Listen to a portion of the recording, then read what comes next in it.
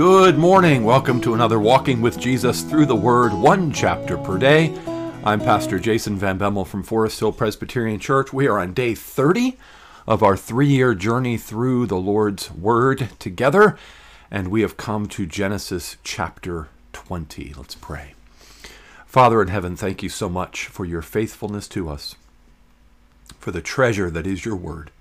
Speak to us today, we pray. In Jesus' name, amen. Genesis chapter 20. From there, Abraham journeyed toward the territory of the Negev and lived between Kadesh and Shur, and he sojourned in Gerar.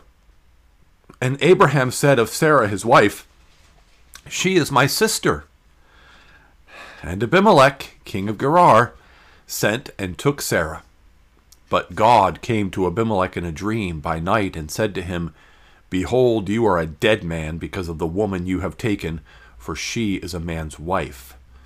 Now Abimelech had not approached her, so he said, "Lord, will you kill an innocent people? Did he not himself say to me, 'She is my sister'?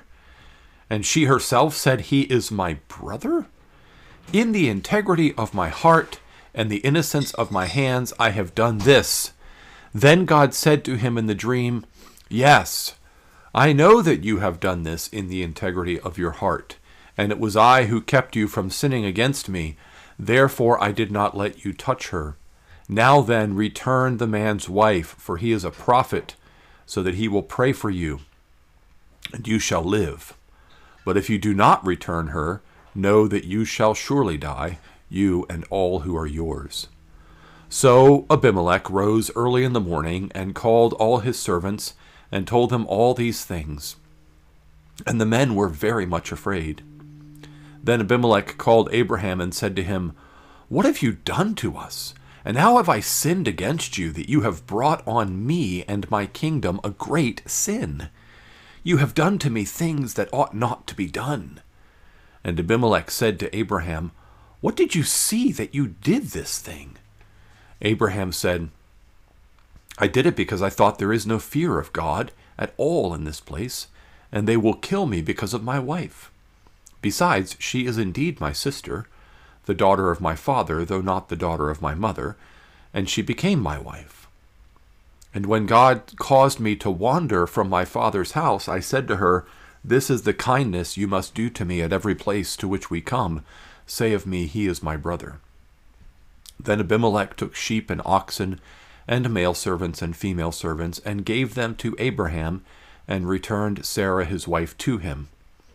Then Abimelech said, 'Behold, my land is before you, dwell where it pleases you.' To Sarah he said, 'Behold, I have given your brother 1,000 pieces of silver. It is a sign of your innocence in the eyes of all who are with you, and before everyone you are vindicated.' Then Abraham prayed to God, and God healed Abimelech, and also healed his wife and female slaves, so that they bore children. For the Lord had closed all the wombs of the house of Abimelech, because of Sarah, Abraham's wife." Oh, Abraham, Abraham, Abraham. But before we get too harsh on Abraham, oh, us. I mean, how many times have we repeated foolish, stupid things that we know are not right, and yet we have patterns in which we get into a tight spot, and so we say something that's not really quite true because we think it'll get us out of that tight spot, or we flatter someone rather than being honest with them, or we gossip about someone behind their back, or we covet something, or we grumble about the place where God has put us in life, or whatever the sin may be. Abraham apparently had this long-standing arrangement with Sarah because she was so beautiful. Think about how beautiful Sarah is. She's like in her 90s now, right? Or she's 90, it seems to be. And she's so beautiful that Abimelech, who's the king of that area, wants her as one of his wives. So again, we see the beauty of Sarah, and Abraham, knowing that he was marrying such a beautiful woman, had made an arrangement with her many years before, when they first left his father's house, to say, "Wherever we go, just tell people that I'm your brother." which was technically true because they were half brother and sister, the same father, different mothers. And boy, it's so easy to justify, isn't it? You know, it's technically true what I said, that she's my sister. And I did it because I was afraid, because there was no fear of God in this place. And I thought they will kill me because of my wife. You know, Abimelech was more honorable and more upright in his conduct than Abraham was. And yet, Abraham is the chosen of the Lord. He is God's prophet. He is God's man. And so the Lord tells Abimelech in a dream, don't you dare sleep with this woman. You're under a curse of God because you've taken someone else's wife. And God is kind to Abimelech. And then Abimelech is abundantly kind to Sarah and Abraham and gives them 1,000 pieces of silver and sheep and oxen and slaves. I mean, it just is abundant favor and kindness that is shown to Abraham and Sarah through Abimelech despite this sin. And that should be a reminder to us that God has been repeatedly, generously kind and good to us, far above all that we deserve, despite our repeated patterns of sin. But it's a reminder to us that we need Christ to be our righteousness, for we have none of our own. At no point does Abraham get to a point where we can say of him, oh, he is a truly righteous man.